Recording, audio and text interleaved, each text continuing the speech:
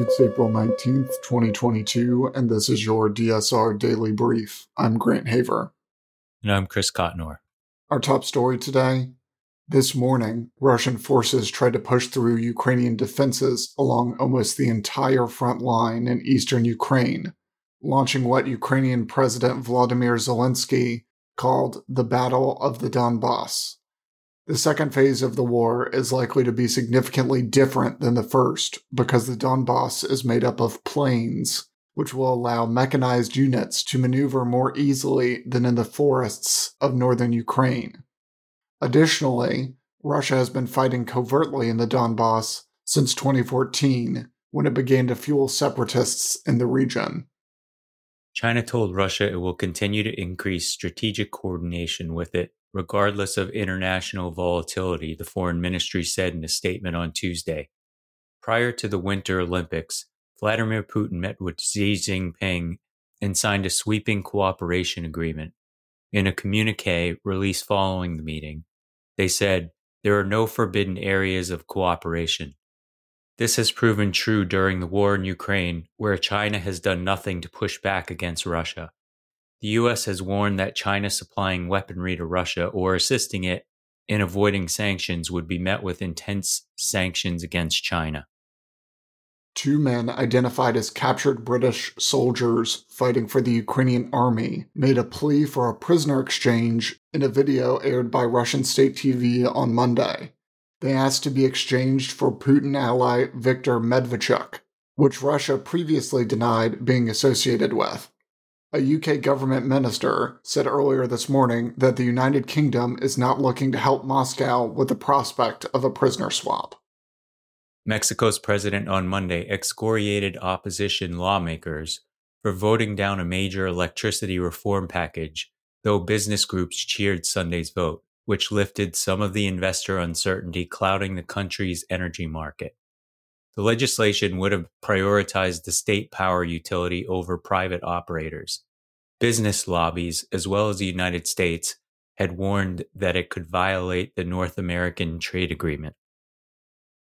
At least 88 people have been arrested in India in connection with violence against police after a comment insulting Muslims spread via WhatsApp, police said on Monday.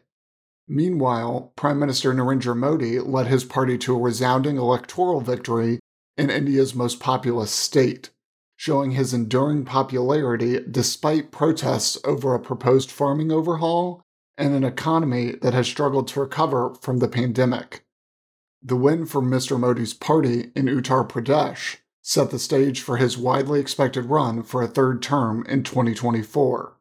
Modi has built his political success on the back of Hindu nationalism, and in a recent conversation I had with Amy Slipowitz of Freedom House for Next in Foreign Policy, we discussed how majoritarianism in India is not always democracy. The Israeli ruling coalition faced a potential mutiny from an independent Arab party, which warned it will quit the government if violence around the Al-Aqsa Mosque continues. The Islamist Ram Party suspended its membership in the coalition to protest the government's handling of the clashes at the mosque compound, and what they said are Israeli government policies that have degraded Muslim control over the holy site in favor of Jews. If Ram, or even one of its members, quits the coalition, it would reduce the government to a minority and leave it vulnerable to a vote to dissolve the Israeli parliament that could send the country to a fifth election in a little over 3 years.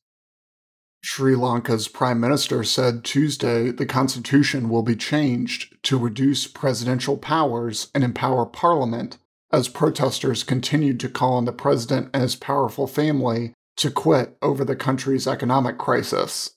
Sri Lanka is on the brink of bankruptcy with nearly $7 billion of its total $25 billion in foreign debt due for repayment this year.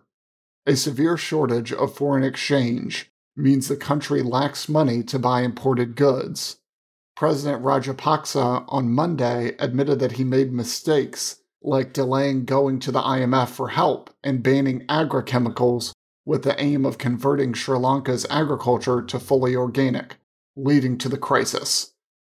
The phones of dozens of pro-independence supporters in Spain's northeastern Catalonia, including the regional chief and other elected officials, were hacked with controversial spyware available only to governments.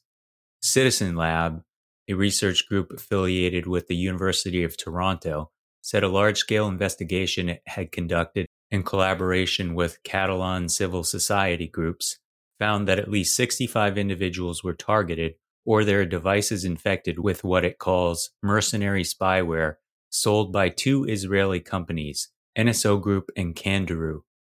The revelations come as European Union lawmakers on Tuesday are holding the first meeting of a committee looking into breaches of EU law associated with the use of hacker-for-hire spyware. File this under products you never knew you needed, but in what they claim is a world first, researchers have developed electronic chopsticks that artificially create the taste of salt as part of efforts to reduce sodium levels in some of Japan's most popular dishes.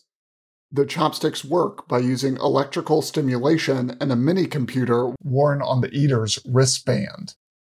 The device transmits sodium ions from food through the chopsticks to the mouth, where they create a sense of saltiness.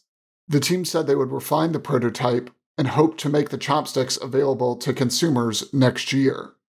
That's all the news we have for you today. Be sure to rate, review, and subscribe so that more people can find the show. If you have a tip, topic, or correction you'd like to flag for us, please email us at daily@thedsrnetwork.com.